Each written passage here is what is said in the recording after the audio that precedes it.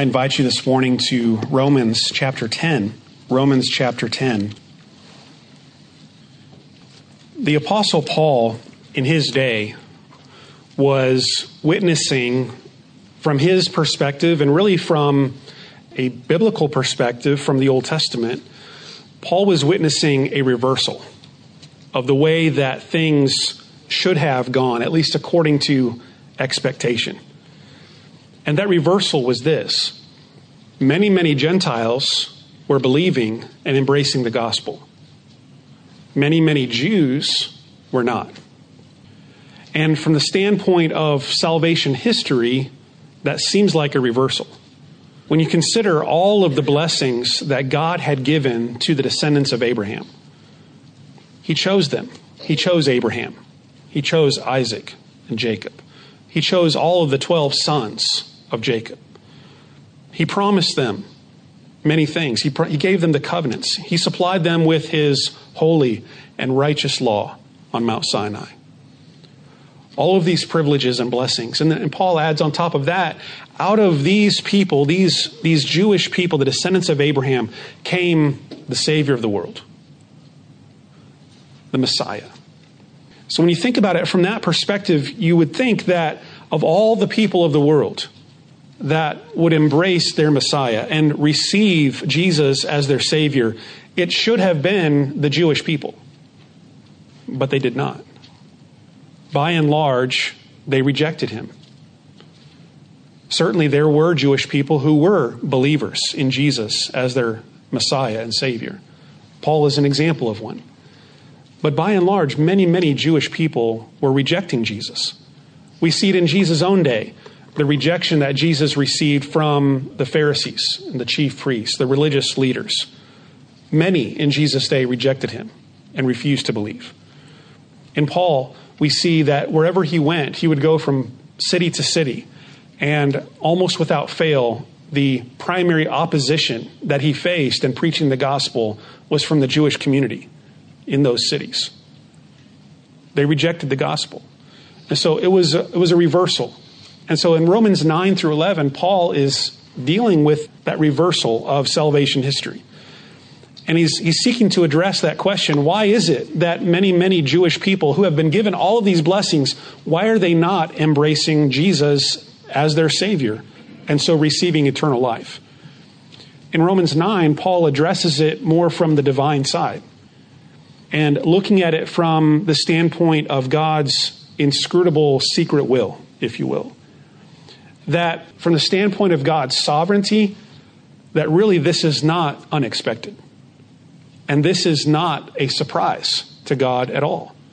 In fact, this majority of unbelief in the Jews is actually a part of God's plan, he says in Romans 9, so as to work out His greater purposes in salvation history, which is to bring in a great inclusion of the Gentiles. And so, from the divine side, Paul is saying that what is happening is really a part of God's sovereign will. And in Romans chapter 9, Paul magnifies the sovereignty of God. Paul magnifies the sovereign electing purpose of God. Paul magnifies the right of God as creator to do what He wills with His creation. Paul magnifies the attributes of God's character to condemn and to show wrath to those who are rebellious sinners. But also God's gracious character to show grace and mercy to those who do not deserve it. And so Romans 9 was looking at it more from the divine perspective. But whatever we affirm about election, about the sovereignty of God in Romans 9, we must also affirm what the Bible affirms, and that is a refusal to believe is a refusal to believe. And the people who refuse to believe will be held accountable and responsible for that refusal to believe. And that's where he begins in chapter 9, verse 30, and on now into chapter 10, to look at it more from the standpoint of the human side, of Israel's rejection of Jesus as the Messiah. And so however we affirm the sovereignty of God, we must also at the same time affirm fully the accountability of every person to respond to the gospel. And when presented with the truths of the gospel, they have a responsibility and accountability to respond to that gospel. And if they refuse to believe that gospel, then they will be held accountable eternally for that refusal.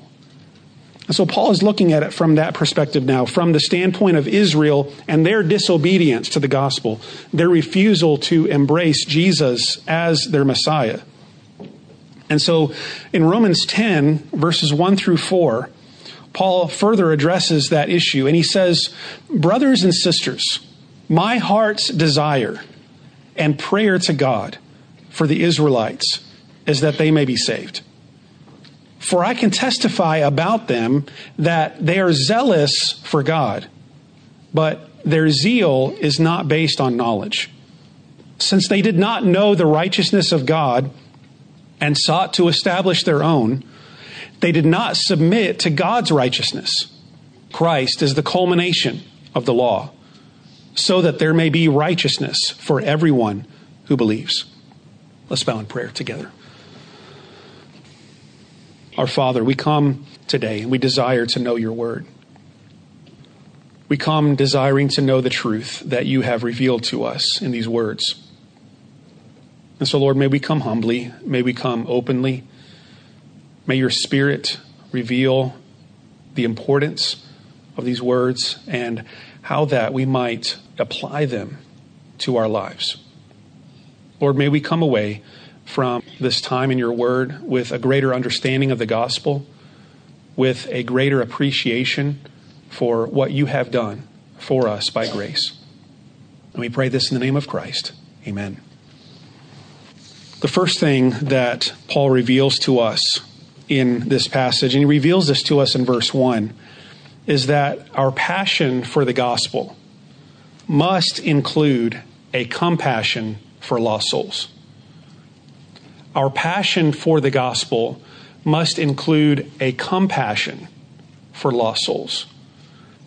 And I think that's helpful to remember, especially in all that we've been talking about in Romans 9, in dealing with the kind of, if you will, the behind the curtains view of what takes place from the perspective of God and the way that he works in the world, the way that he's accomplishing his electing purpose.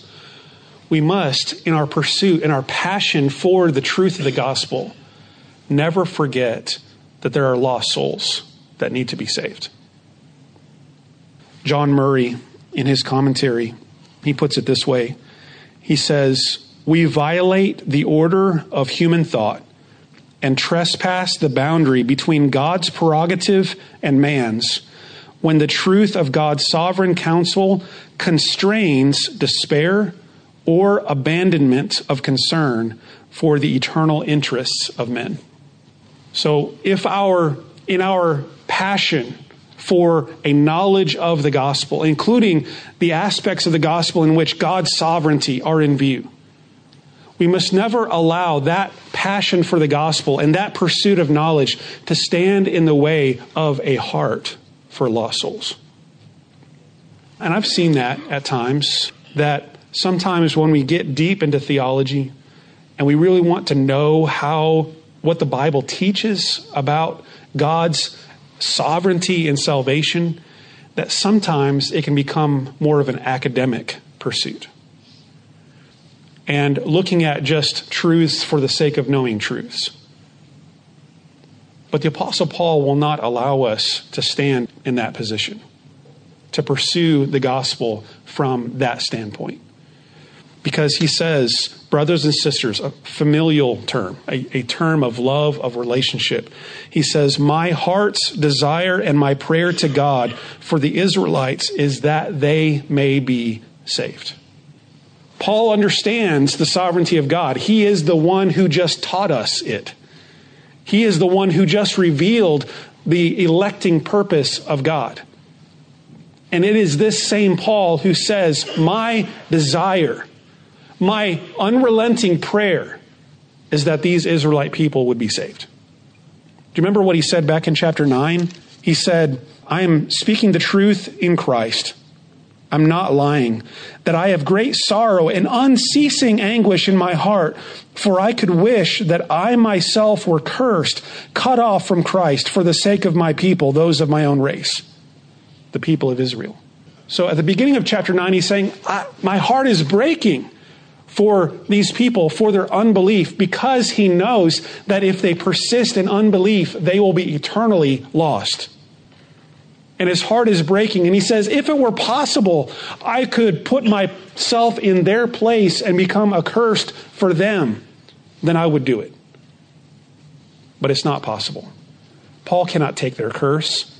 There's only one who can take their curse, and he has already taken the curse. That is Jesus on the cross of Calvary.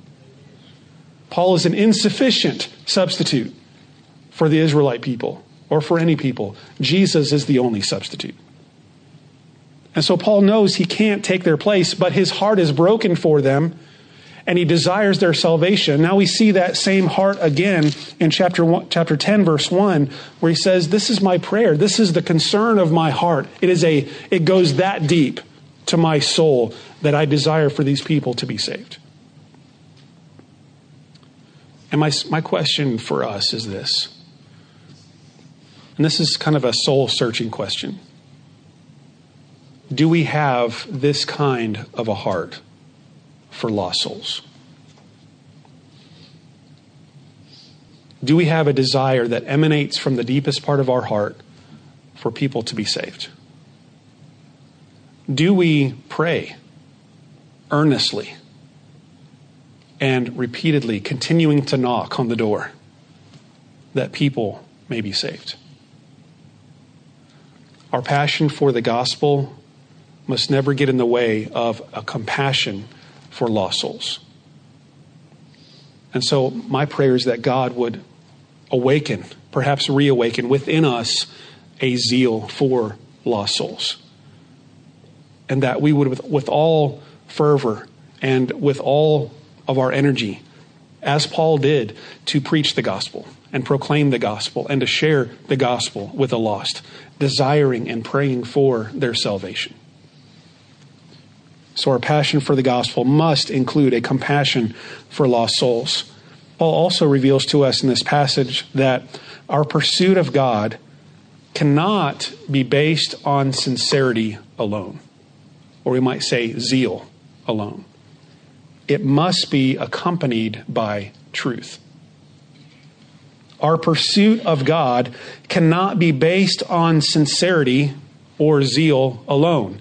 It must be accompanied by truth. Recently, in our college Sunday school class that we had this summer, the book that we were using, How to Stay Christian in College, it was written by a professor. He teaches at the University of Texas. And so he has a lot of experience in encountering lost people and all the objections and the skepticism and all that takes place in the modern university setting. And so in one of the chapters, he was addressing the myths that a lot of people believe in our world, in our culture today. And one of the myths that our culture currently believes is this, that it doesn't matter what you believe as long as you're sincere. And that's a very postmodern mindset, isn't it? And it fits very well in our current cultural climate. Whether it be in the university campus or on social media or in movies and television, that's the cultural climate in which we live. It doesn't matter what you believe. It doesn't matter what path you choose to take. It doesn't matter what religion you follow. It doesn't matter what God you worship. Just be sincere in your beliefs. Just be genuine. Have a zeal. Have a desire to really pursue what you're pursuing. And it doesn't matter what that is. Paul says in verse 2 that he says about the Jewish people, I can testify about them. He knows them. In fact, he, in his own personal testimony, could say this of himself at one point in the past, that he had a zeal for God. But it was not a zeal accompanied by right gospel knowledge. And what Paul is saying in verse 2 is that for the Jewish people, For me, Paul, in my past condition, zeal was not sufficient. Zeal was not sufficient. The truth, the knowledge of Christ in the gospel had to be understood, awakened within me. And without that knowledge of the gospel, zeal, or in our modern terms, we might say sincerity, is not going to cut it. And so I would affirm from the scriptures that sincerity is not the ultimate virtue. Sincerity or zeal is not the ultimate virtue, because you have to be pursuing the right thing. You can sincerely believe something that is tragically false, can't you? Just as an example, there is a growing movement that I assume that they're sincere, but there is a growing movement of people who are affirming that the world is flat. Now, that was settled a long time ago, and we have abundant scientific evidence. We have satellites going around the earth right now. We have abundant scientific evidence that says, no, the world is round. We've settled that a long time ago. But there are people who are claiming, no, the earth is really flat. And they may be fully sincere in that belief, but they're tragically wrong, right? What if someone said, I really sincerely believe, I really think from the deepest depths of my heart that it's okay to murder people? That sincerity counts for nothing, does it? Because that belief, that is sincerely wrong. And so having something, holding to a truth or an ideal or a philosophy sincerely is not the ultimate objective. And you can be sincerely and with all good-heartedness and with all zeal and all 100% of all of you headed down the wrong path and headed toward eternal damnation. Paul says the Jewish people had a zeal, but it was without knowledge. And so they had a fundamental lack in their understanding of how they were to relate to God. And he reveals that misunderstanding in verse 3. They did not know the righteousness of God, and they sought to establish their own. They did not submit to God's righteousness.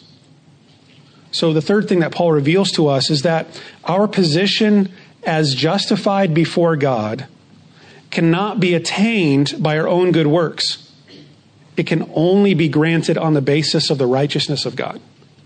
That was their misunderstanding. They had a lot of zeal, but they were misinformed. They had wrong knowledge. And their wrong knowledge was they thought that they could establish their own righteousness, their own righteous standing on the basis of their obedience to the law of Moses. And Paul says they were wrong in that. And because they pursued that means of achieving their position before God, they did not submit to the righteousness of God, and therefore missed the righteousness of God. What does Paul mean by this? He says in verse 3, they did not know the righteousness of God. What does he mean by that? Surely he does not mean that the Jews did not understand that God was a righteous God. That's not what he means.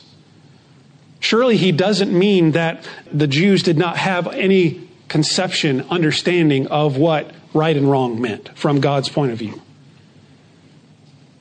He doesn't mean that the Jews didn't understand what the word righteousness meant. What is he saying then when it says they did not know the righteousness of God? Well, it goes back to what we were saying last time at the end of chapter 9 in the way that Paul is using righteousness here. Paul is using righteousness not in the sense of moral improvement. Paul is using righteousness in the sense of right standing before God. Justification. In other words, they did not know the righteousness of God in that sense. They did not know, did not comprehend, did not understand that the way to be justified before God was a gift from God. And so because they did not understand that the means to be justified before God was his righteousness by faith, so they did not understand that. So therefore they pursued righteousness in the wrong way. They pursued it through self-performance. They pursued it through their attempt to obey the law. As he says back in chapter 9, verse 31, they pursued the law as the way of righteousness. But they have not attained their goal. Why not? Because they pursued it not by faith, but as if it were by works. So they stumbled over the stumbling stone.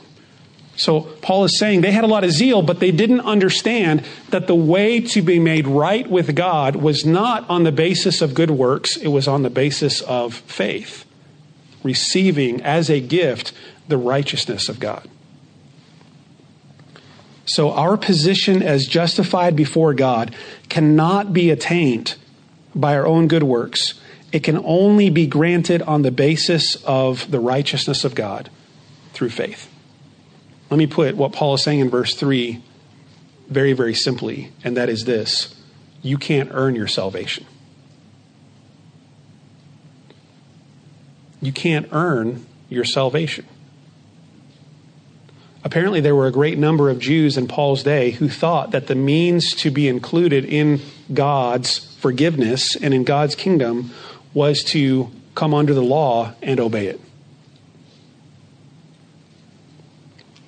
But the problem is that no one, Paul has said back in Romans chapter 4, no one, no flesh, no human flesh is justified by the works of the law. We can't. It's impossible. In order to be justified by the works of the law, what would you have to do?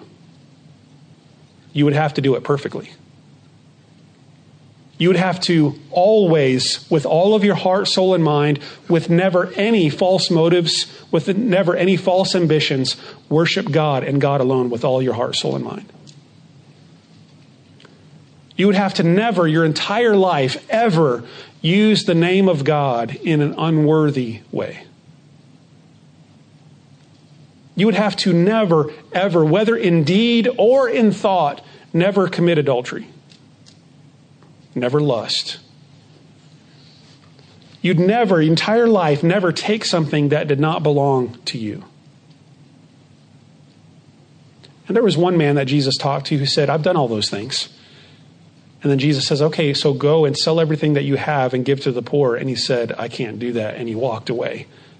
Sorrowful. Why? Because he had a lot of wealth. He was rich. And he was guilty of breaking the last command, which is to not covet. And so there's never any way possible for us to obey fully the law of God. So we can't earn it. Because if you were to try to earn it, you have to do it perfectly, and none of us can. So what did God do therefore then? God sent Jesus as the full, perfect, righteous servant of God. And he fully obeyed the law, and he fully obeyed it and accomplished it on behalf of every single one of his people. And then he laid down his life as a sacrifice of atonement, as a propitiation of the wrath of God. And he atoned for our sins. And so that Paul says, through faith in him now, God can be justified in justifying the ungodly. And he justifies sinners through the righteousness of Christ. And it's given as a gift, received by faith. It is not earned. You cannot attain it. Lastly, Paul teaches us in this passage that our perception of the law of God must include an understanding of its proper goal, which is Christ. Our perception of the law of God must include an understanding of its proper goal, which is Christ. Here's the place where the Jewish people stumbled, Paul is saying in verse number 4. Christ is the culmination of the law. The Jewish people stumbled in that they had the law, and the law was good, right? Paul has affirmed that the law is good. It has to be good because it comes from God, who is the perfect lawgiver. And so the law is good, but the Jewish people misunderstood the role that the law was to play in their lives.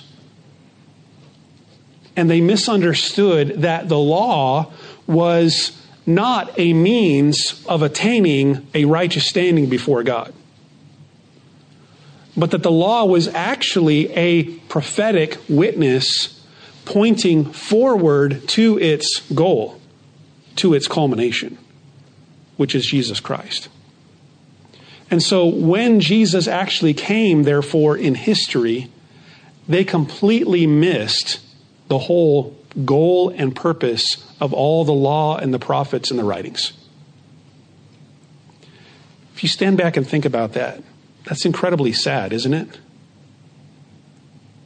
It's incredibly sad, disheartening that all of these scriptures pointed to this man, Jesus of Nazareth, as the Messiah, as the Savior. He says, all of the law and the prophets testify about me. And they missed it. They did not see it. The Jewish people missed it. They did not see that the law was intended to point forward to its culmination, which is Christ. And then Paul says that the law, Christ, is the culmination of the law. He is its goal. So that, there's a purpose statement. So that there may be righteousness for everyone who believes. So, in other words, here's where we stand now, is what Paul is saying. Here's where we stand now. The law's purpose was never to justify people. The law's purpose was to reveal our sin and point to a Savior. And now the Savior has come, and the only way of achieving righteousness before God is through faith, not through performance. And in the way that we view the law, in our perception of the law, in our perception of the Old Testament, we must see Jesus as its culmination point. We must see Jesus as the end goal of the law. And so now that we stand on this side of Calvary, and we are now believers in the Lord Jesus Christ, and this side of the cross, when we look back at the Old Testament is the Word of God. It is the Word of God. It is the divine revelation of God. And it teaches us many, many things about how that we relate to God and things in which God approves of and disapproves of. But we must view it all through the lens of Jesus Christ. Because He is its telos, its culmination point. With the end result being now that the means to achieving righteousness before God is not through performing it. It's not through doing it at all. But it's through receiving it by faith. And so my appeal to you this morning is this. Do not base your standing before God on what you do. Do not base your standing before God on what you do. Base your standing before God on what Christ has done. And trust, fully rely, place your life on Him and Him alone for your salvation. And if you are a believer in Christ, then may we, with Paul, have a heart, have a desire for other people to experience that salvation. Let's have a zeal, but let it be a zeal with truth, and let it be a zeal with a heart for the salvation of lost souls. And praise be to God that we cannot attain our own righteousness, but that He has gifted it to us through Jesus Christ our Lord. And so my appeal is believe in Him, trust in Him, And then, with all compassion and heart and love, seek to tell other people about this Savior, Jesus Christ. Let's bow in prayer together. Our Father God, we acknowledge your abounding grace. Lord, you have been so good in saving sinners, in redeeming rebels, knowing that we were imperfect and that we were incapable of saving ourselves through our own good works, that you in your grace accomplished our redemption and our salvation through the perfect righteousness of Christ and through his atoning death on the cross of Calvary. Father, if there's one here today whose eyes are still set on themselves, still focused on their deeds, their performance of good and bad, that, Lord, that you would open their eyes to see, to understand that it's only through faith in Christ that they might be saved. Give us a heart for the lost, Lord. Help us to look at our neighbors and our coworkers, our family members. Help us to look at them with love and compassion and with a desire, Lord, to see their souls saved through the gospel of Jesus Christ. Give us a passion for that gospel, not only in our lives, but also in the lives of others. And we pray this in the name of the Lord Jesus Christ. Amen.